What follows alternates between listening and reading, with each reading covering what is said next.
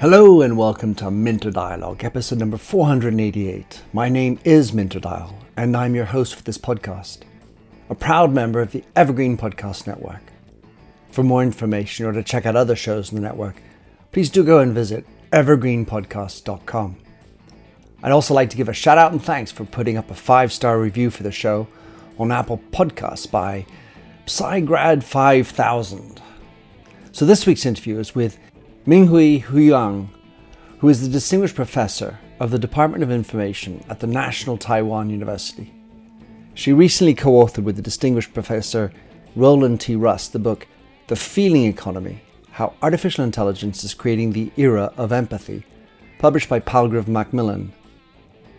In this conversation with Ming-Hui, we discuss why and how AI is shifting the role of the service worker from thinking to feeling, the frontiers of feeling AI, how it's creating an era of empathy, what are the consequences for business leaders, and the implications for governance.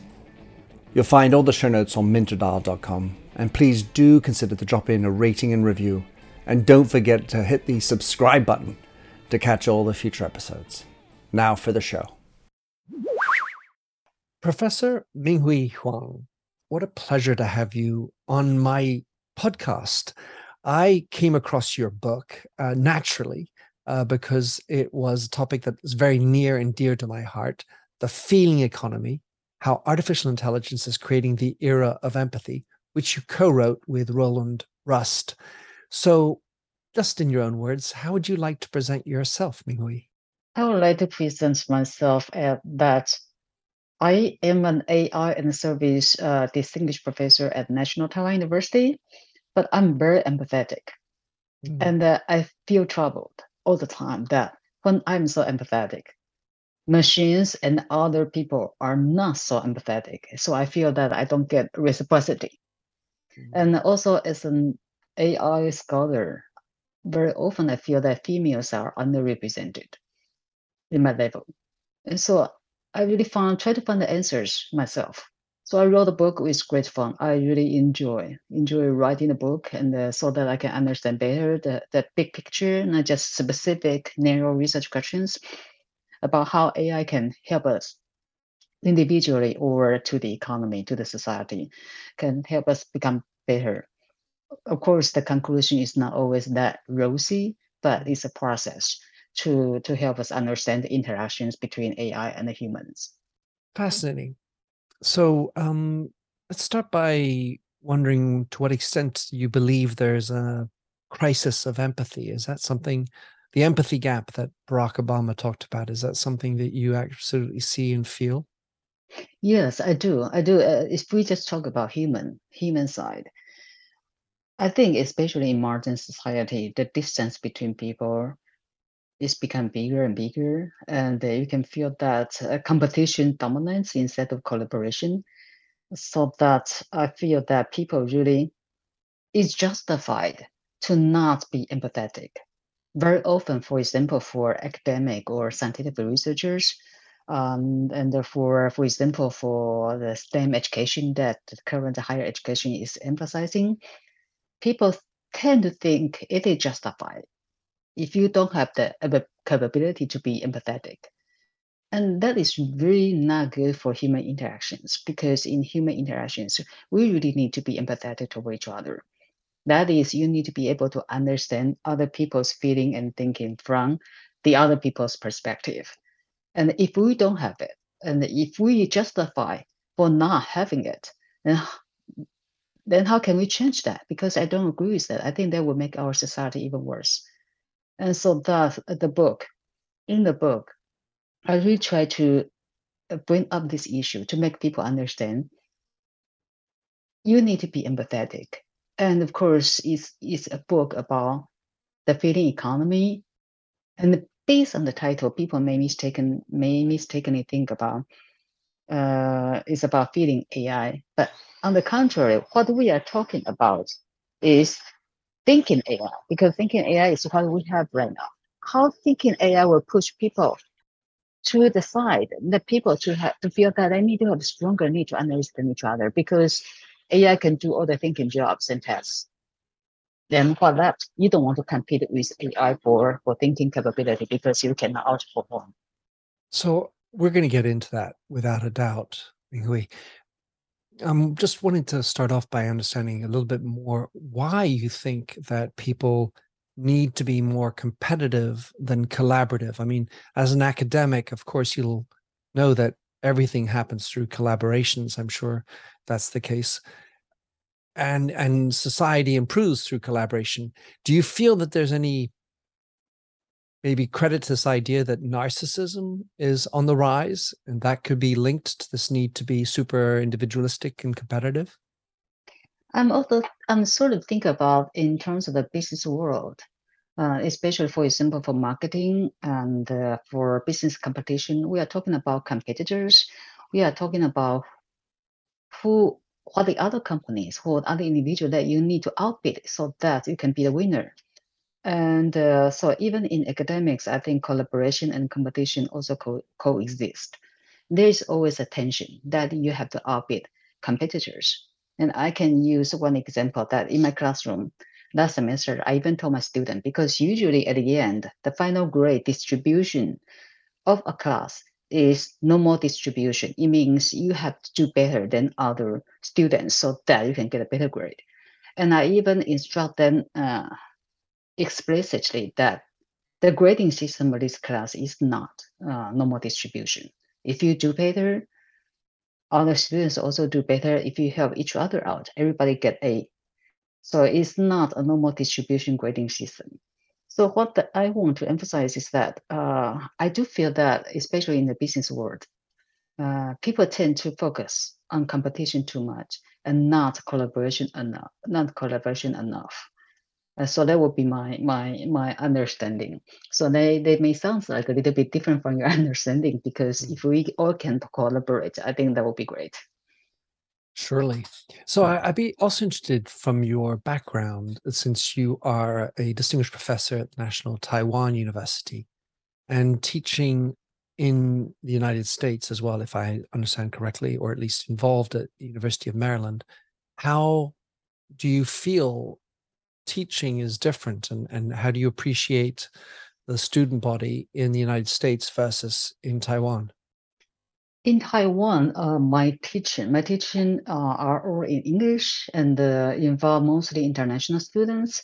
So I think in Taiwan, the teaching you have the opportunity to teach students from all different kind of backgrounds and nationalities and speak different kind of language. And I'm not a native speaker, so I especially appreciate people and understand when people cannot speak good enough English, and then that may hinder their learning capability, but I don't want to put them in the kind of disadvantageous position. So that is a very special experience. But in the U.S., everybody speak great English, so you don't have to be concerned about the language part. So inclusive or exclusive is not depends on it's not depends on the language capability. That's a major difference. And also students in the U.S. also tend to be more explicitly competitive because they want to be the best one. And in Taiwan, students tend to be implicitly competitive. They want to be the best, but they don't want to show that in front of other students. So that those two are very interesting benching contrasts. But as to the capability, learning capabilities, I think they are the same. Cool. Let's get into the book a little bit. So you co-wrote this with Roland Rust, the distinguished university professor, and David Bruce Smith Chair in Marketing at the University of Maryland. What's it like to write, or how did you divide the task of writing? Because I've co-written as well, and I find it always interesting to understand how two authors write a book. Yeah, actually, if you find I read the first half, almost first half of the books. And those are hard materials and set the foundation for the remaining chapters. And I we did that deliberately to break out the gender stereotype, because those materials, the first half of the books are harder materials, and people will tend to think about male authors can do better, but actually we swap that position. And for the chapter about female advantage, we talk about female maybe advantage in the feeding economy because of females better feeding intelligence. Actually, he wrote that chapter because I say I don't want to write that chapter because I don't want my gender role to bias the content of that chapter. So actually, we really try to break the gender stereotype in deciding who should write which chapters. I So if love you that. like the first half, if you like the first half of the book, then you are in then you are empathetic about me. Well, the funny thing is, I listened to the book, so Good. it's always that's another interesting angle when you have the voice of the speaker. When one of the key elements of your book, of course, is that we have been transitioning from the economy, the physical economy, into the thinking economy, and now moving towards the feeling economy. Can you, in some fashion, help us to understand what you mean by that? Because that really sets up this idea of the feeling economy. Yes, the three economies are roughly correspond to the evolution of the economy from agriculture to manufacturing to service. So in the agricultural economy or the agriculture sector of an economy, it relies more on heavy duty things, heavy duty tasks. Like those heavy duty tasks, traditionally males can do better because of their muscle. So we call that as an economy of the muscle man. And then when we advance to the manufacturing economy, and then there will be the time that machine really can help human beings to work in a factory, for example, like the assembly line. And the physical capability may not be that important or become less important as in the physical economy because after the assembly line break down the entire production process into small pieces, small units, almost everybody can do it. And then when we move, but at that time for manufacturing, you can see that it's more like involved with rational thinking and planning, production planning, uh, optimizing production process. So it involves more about thinking capability. And then AI is so good at thinking capability. So now AI can do a lot of things for manufacturing, for the rational thinking. So we are forced by technology, by the advances of technology, to move on to the service economy, in which human interactions and communications becomes more important. You can see that if you go to a restaurant and then you interact with the human waiters, you interact with all other humans, even if machines can do some of the interaction, basic ones, but they cannot do as good as humans. So in the service economy, human interactions communication becomes so important. And then these are the parts that a machine cannot do better than humans. So that's what we are talking about in the service economy. It is going to be the feeding economy because it will be humans doing the feeding task, doing the feeding tasks and jobs, and then we can do better than machine than thinking machines. So listening to you, I'm going down a little bit of a rabbit hole, but I can't help but think of how productivity has been improved through these different technologies. And there's also still a very important component to accompanying these technologies, which is energy. Because if we don't have the energy to make the machines going, then we won't be able to replace the man or women who are doing the hard physical manual labor. We got to the AI, and you hear all these talk of these farms and the amount of electricity and energy that's needed to make all the AI going.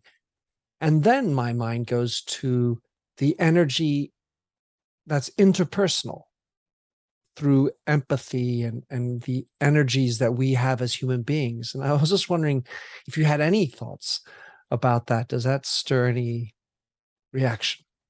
That is a very interesting perspective because when you talk about energies, it's more like I think I'm talking about the technology itself and what they can offer. And that you convert or transform the technology into different kinds of energies. I actually love it. And if I use the feeling economy as an example, it means the kind of empathy as the energy. So whether if machine in the physical economy provide electricity and engine power as the energy to push the economy forward, and then in the manufacturing part provide the thinking capability to push the economy forward. Then in the feeling economy, empathy is the energy. And then energy, how does the energy work move us forward? It is a very good perspective. Thank you. That was basically just riffing off of what you were talking about.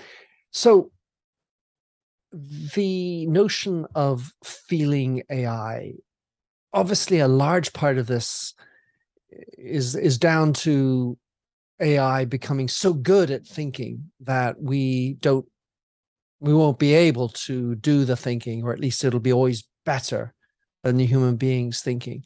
Give us a perspective on how far you believe AI is and when it will get to the point that all thinking will be done by the AI.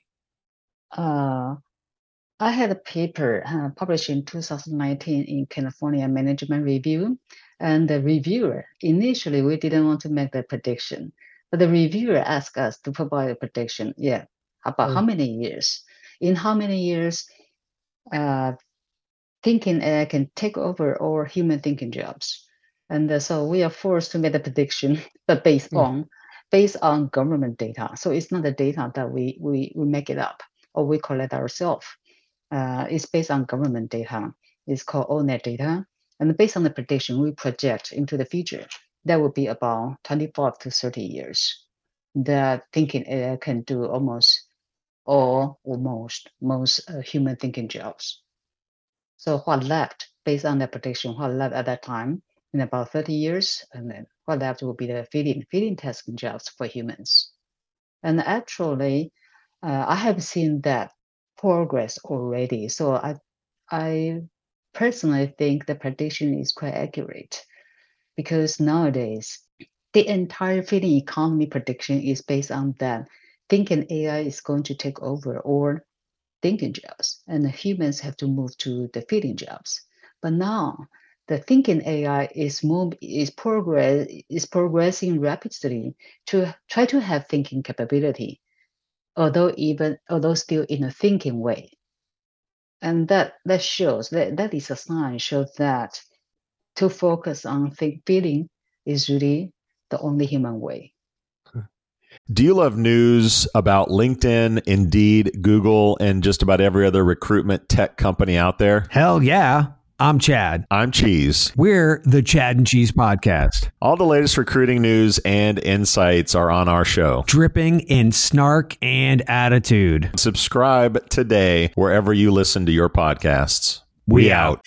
So listening to you, I think of, and I'm not at all an expert in this domain, but it seems to me that as human beings, the first port of call when we observe something is through our emotions. And is it scary? Is it exciting?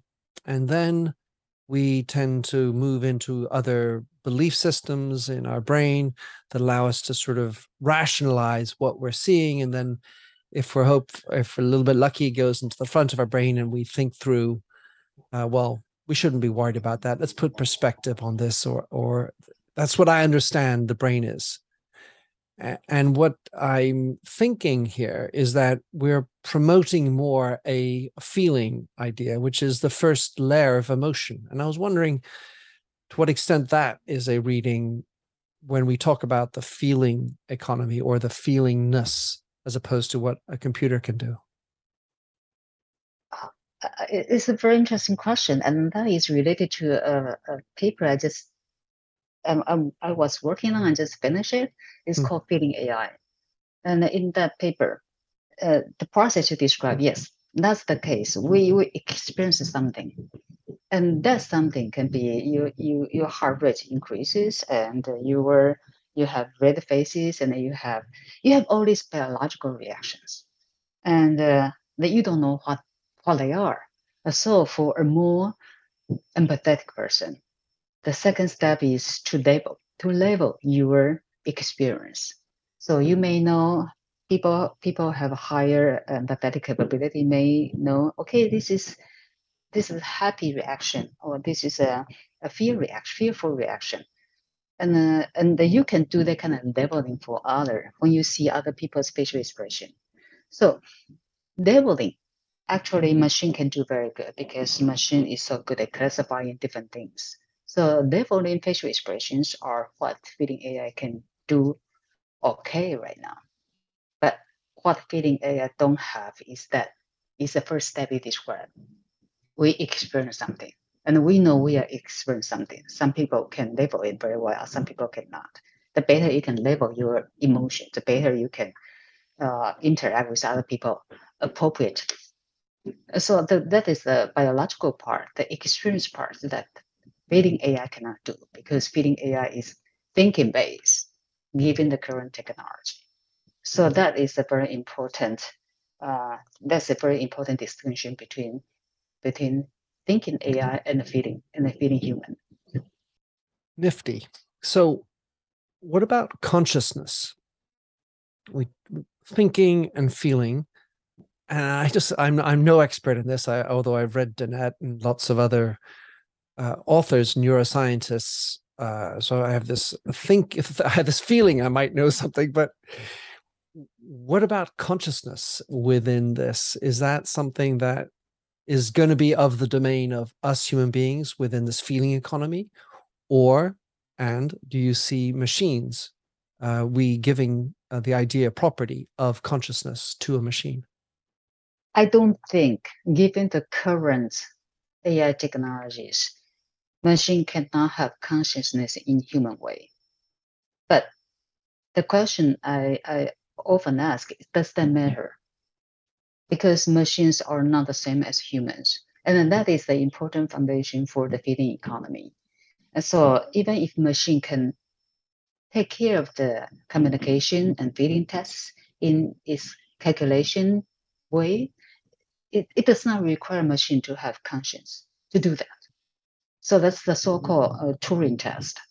Machine has input and has output. As long as the output is appropriate, that is, for example, a robot's emotional reaction to a customer. If that is appropriate, we don't care about, or we don't care, or we don't know about how machine generate that emotional reaction that is appropriate. So consciousness is not relevant or the same when you talk about machine. Yet it will be very relevant for us as Yes, human beings programming these computers to have an ethical framework, and for us to be conscious about the implications of that reaction of a bot or a robot in a store to a reaction by a human being.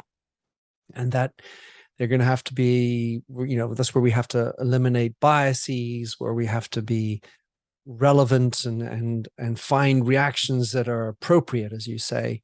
That's where I think there's a sort of a higher degree of consciousness, where Dennett says it's thinking about thinking and being meta about my experiences that allow us to layer in a more sophisticated level of coding that doesn't get us into trouble.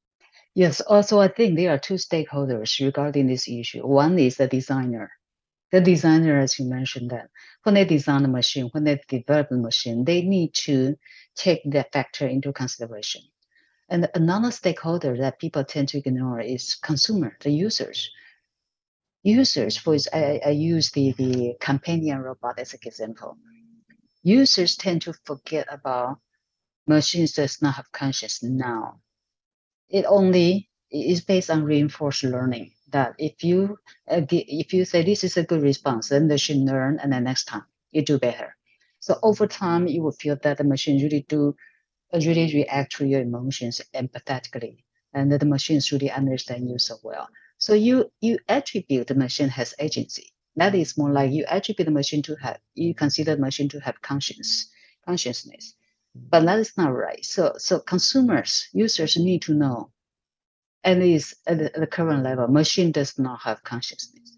Or even in the future, even if machines have consciousness. And from a designer perspective, consciousness need to be taken into consideration in a machine way, not a human way, because machines and humans reach conclusions, thinking, feeling in different ways.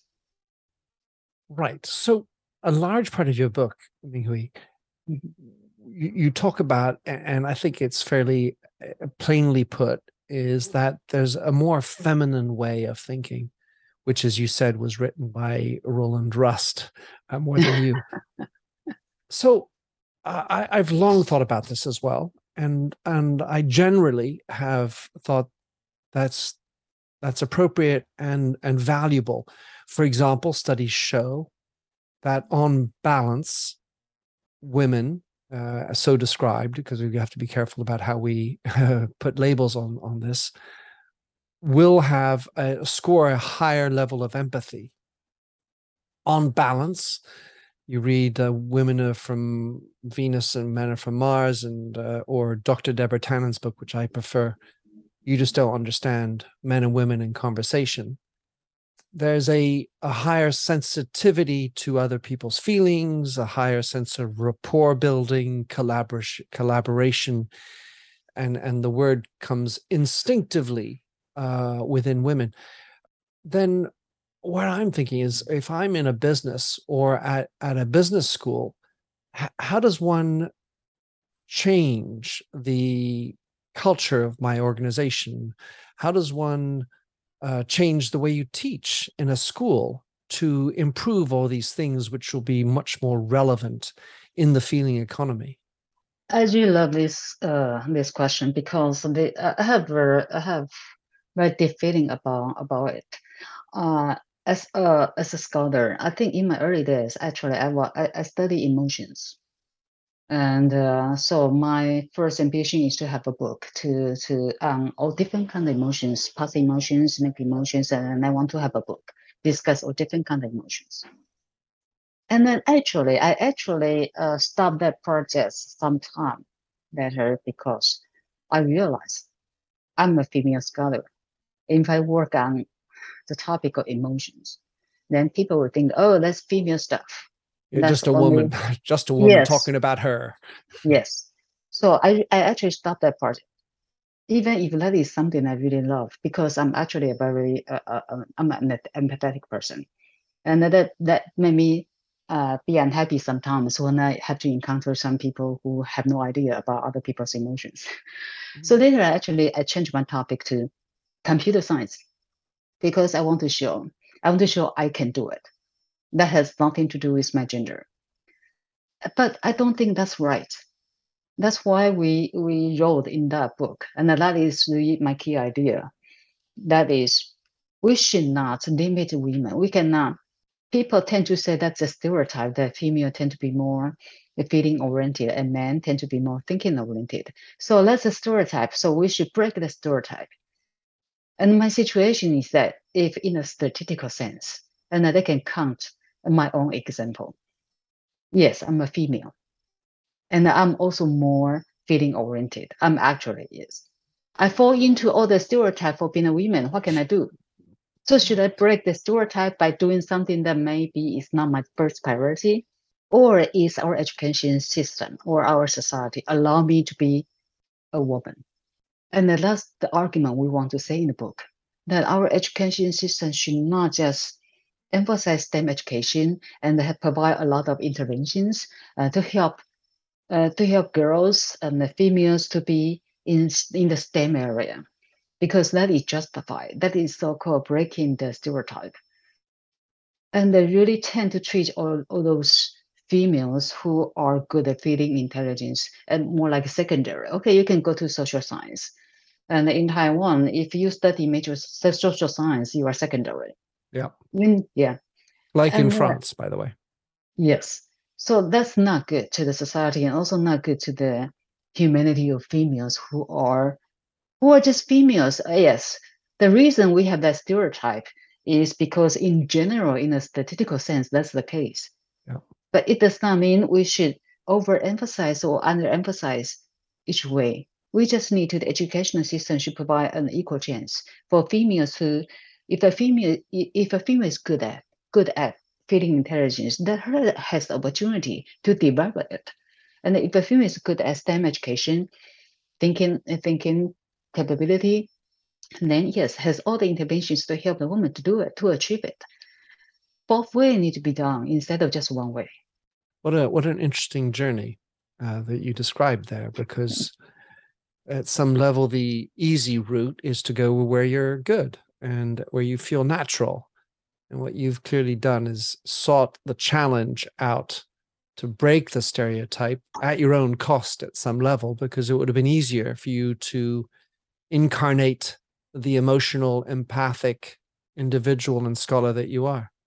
So I'm still thinking about, how does one teach empathy, instinct, intuition, emotion, consciousness, ethics in schools? How does one promote that in the business? If I'm running a company and I get this professor comes in and says, Minter, you need to have be prepared for the feeling economy. Get everybody to be better at feeling.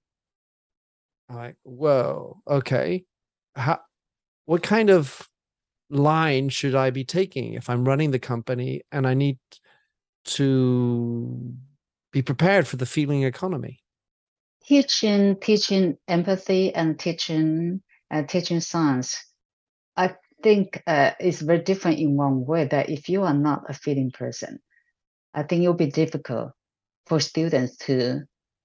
you to teach student feelings, because students can feel it. Mm-hmm. Interactions, communications are very important. And in my own class, the way I teach the class, that I really try. I don't want to hide it. I really try to be empathetic. And the students over the semester, students can get it. And they also, in teaching evaluation, always feel that I'm very empathetic. So I believe that to teach empathy, you need to be an empathetic person. Otherwise, it will be very difficult. Well, I mean, in the book I wrote, Artificial Empathy, I'm very clear. First of all, I think you need to be empathic before you even set down the ethical framework, if you are looking to try to make an empathic machine, because obviously you need to have an ethical framework. That's sort of what we were talking about a little bit before, about setting down what is good and bad behavior, what is appropriate, and what are the lines that you want to set down for your machine. So you better come into it being empathic. But the challenge, I mean, you write in the book that there's going to be less room for geeks and mathematical minds, scientific minds, in this, world where AI is doing all the thinking.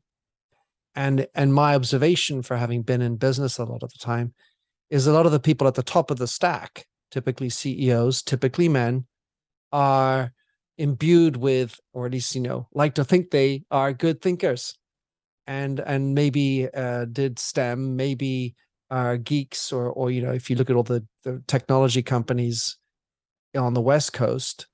So if the top isn't empathic, then we've got a problem, Houston. How do we fix it? There are two possibilities that we talk about in the book, but not very extensively. I think one, I always treat the first solution as a joke, but I think it's not a joke anymore. I would say that since I mentioned that you need to be empathetic in order to teach empathy. So one way is, even if feeding AI is not very mature and it's very mechanical and it's also thinking based, but the current development, when we try to make AI has a feeding capability, it's not ideal, it's not good, but it actually can help those people who are not feeling capable to understand other people's feeling better, to help them to interact with others, communicate with others better. A very good example would be the autism. Those AI you can help autism kids, people to react, to understand other people's perspective. Otherwise, they don't have the capability. So it actually can help, even if it's not ideal as an individual entity to interact with humans appropriately, emotionally. But it can help. For the feeding AI, it can help people who don't have good enough feeding capability to understand, to be empathetic. And that is a good starting point, because once you can understand other people's feeling a little bit better, that is more like get you into it. You have one foot in it already, so that can help. So that's one way to do. And the second way to achieve that is really to that is a little bit tautology. How to teach? If you are not empathetic, it's difficult for you to teach. But if you are an empathetic teacher, then you really can help your students in the classroom, even if they are not empathetic. For some students, they have lower empathetic capability. You can help them, and that can be taught. So those are the two solutions we talk about in the book. One of the industries that you identify as being prime for improvements through the feeling economy has everything to do with the service industry, service economy, and the value of relationships and your ability to interact with human beings and to be genuinely human. Where is that in teaching? Because I think of service as being servant leaders, as serviceable, as elements of humility that need to go into the fact that I'm maybe not entitled as I think I might be sometimes, and therefore I need to be of duty to the others. Is that not also something that needs to be drummed into the new employee of the feeding economy? Yes, and then that's the human side. That's what humans are good at, and that's why that the book encourage employees, consumers, both have to have better feeling capability, because empathy is two sides. As I mentioned, as I use myself as an example, when I encounter with other people who are lower in empathy, in empathetic capability, I feel frustrated. And so not just for customers, employees also need to be empathetic. And that can generate good interactions. And then that is important in the service economy, because service require more heavily about human interactions and communications. For example, if you work in a factory, if you work in an assembly line, there probably not much interaction required in your job. Of course, there are human interactions in your social life. And in a service economy, even it's just when you have a service interaction, when you travel, when you go to restaurants, when you even car rental, whatever service you can think of, it all involves direct human interactions. That's what we so-called co-production. Employees and the customers co-produce the service. So that's why in the feeding economy will be the service economy, and especially will be the soft service economy. Those service that emphasize feelings more. Well, I cheeky, Ming-Hui. I'm thinking how artificial intelligence is creating the need for empathy, not necessarily the era of empathy. Because pushing back, I feel like, as you were saying at the beginning, we are far from being an empathic society, and I see a far more pushing into entitlement. I mean, it depends on which way you want to interpret it, but this higher sense of narcissism, and so how do you react to that? We need to create the need for empathy, or rather than necessarily saying we're ushering in the era of empathy. I will change the word need, to recognize. I think human beings, human interactions require empathy, and that we used to have that. It's more like in the good old days, we used to have that, or at least we place stronger emphasis on that. But with machines really change our lives and play an even more important role in our economic life or daily lives. Actually, empathy being downplayed and become kind of sort of subsumed under under interactions. So I'm thinking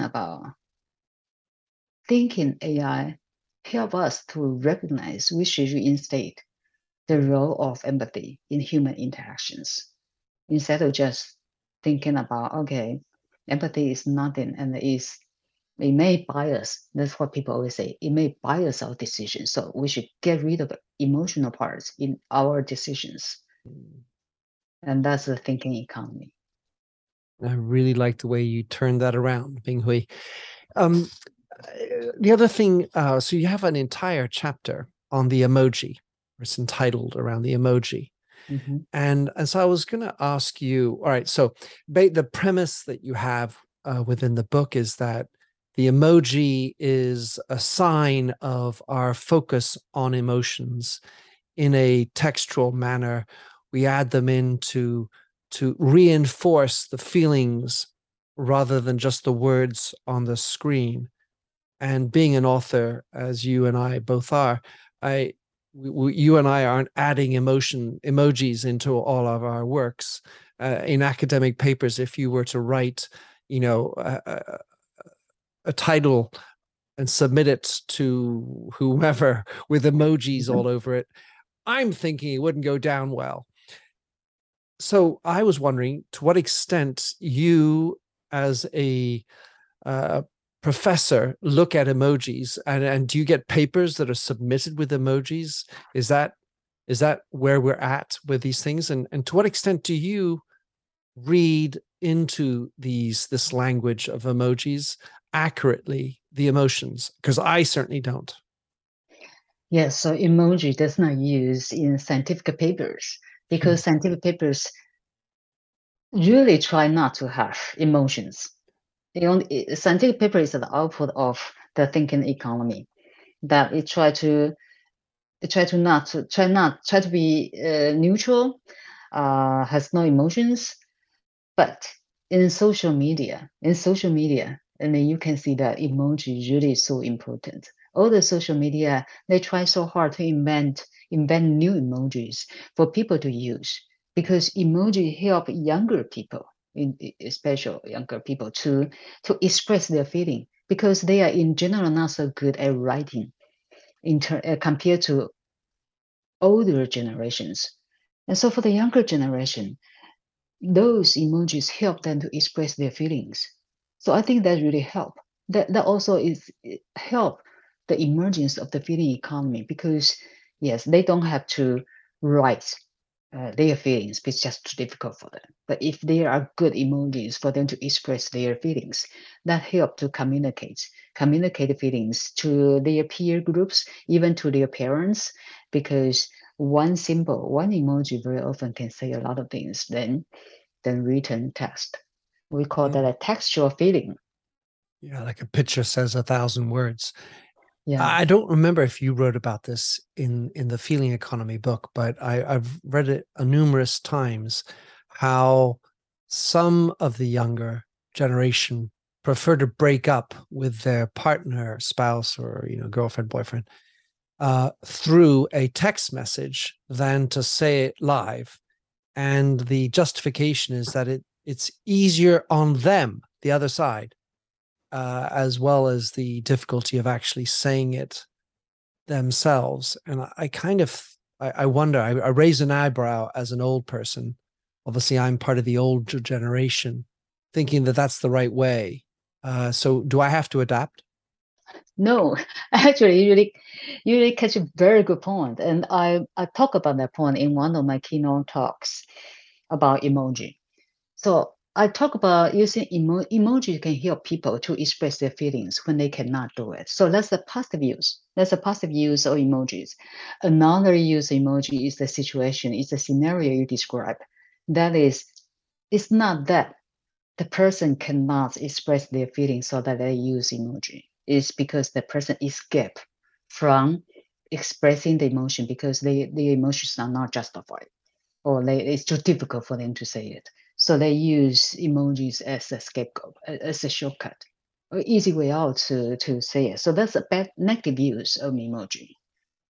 So emojis can be used in positive way and negative way to help you express emotion, or being used as an easy way to avoid expressing emotions directly to the person.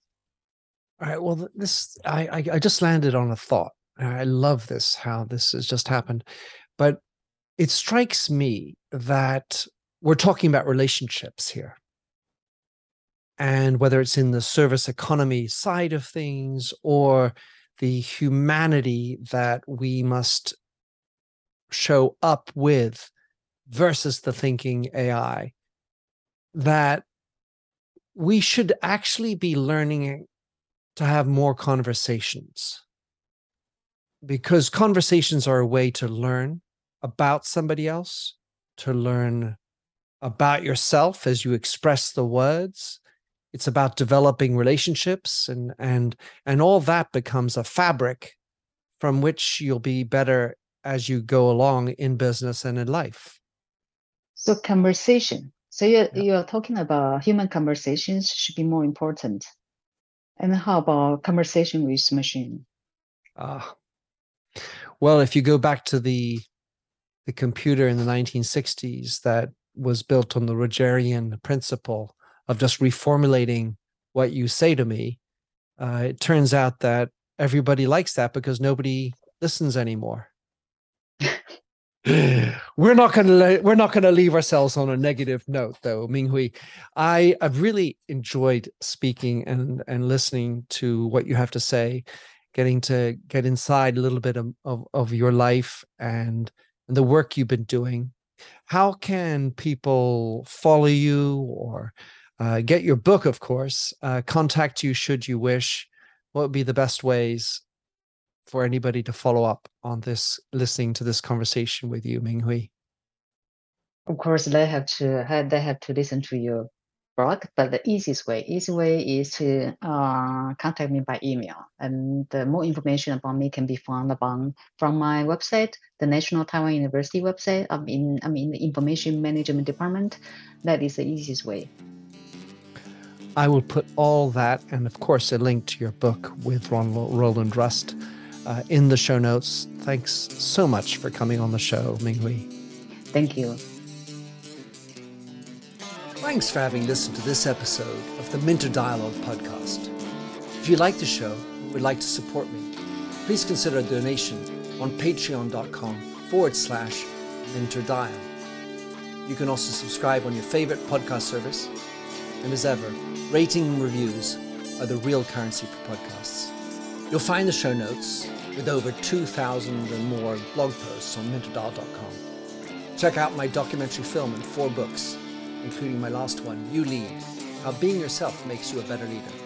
And to finish, here's a song I wrote with Stephanie Singer, A Convinced Man.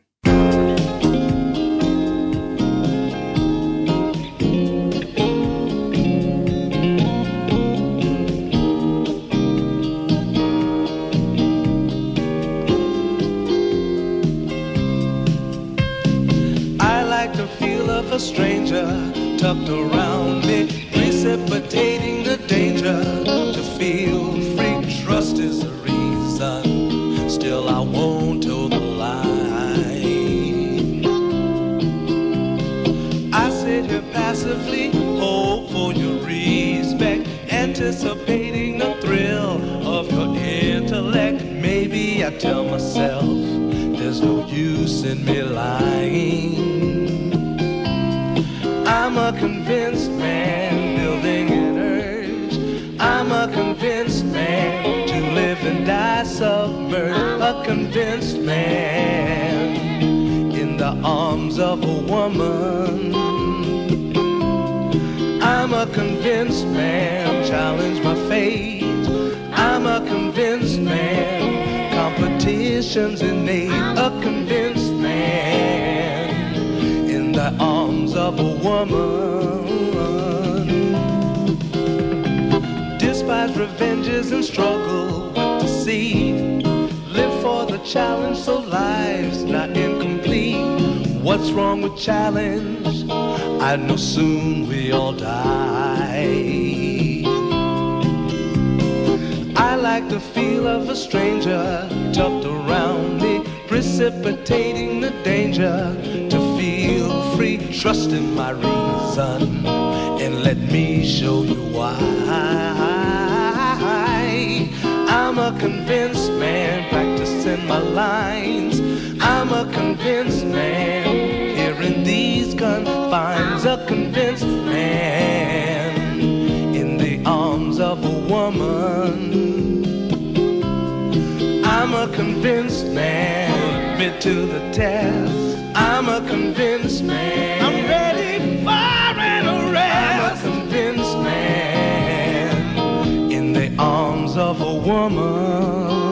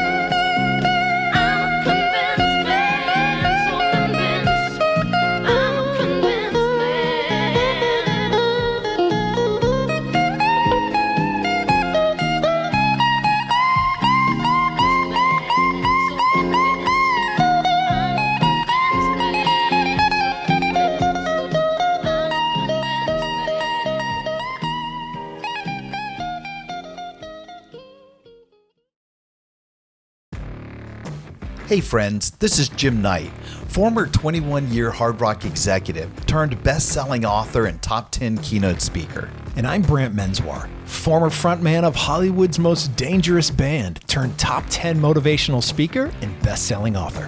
We host the how-to podcast Thoughts That Rock, where we talk to rock stars, athletes, CEOs, astronauts, and even next-door neighbors who share their expertise and opinions.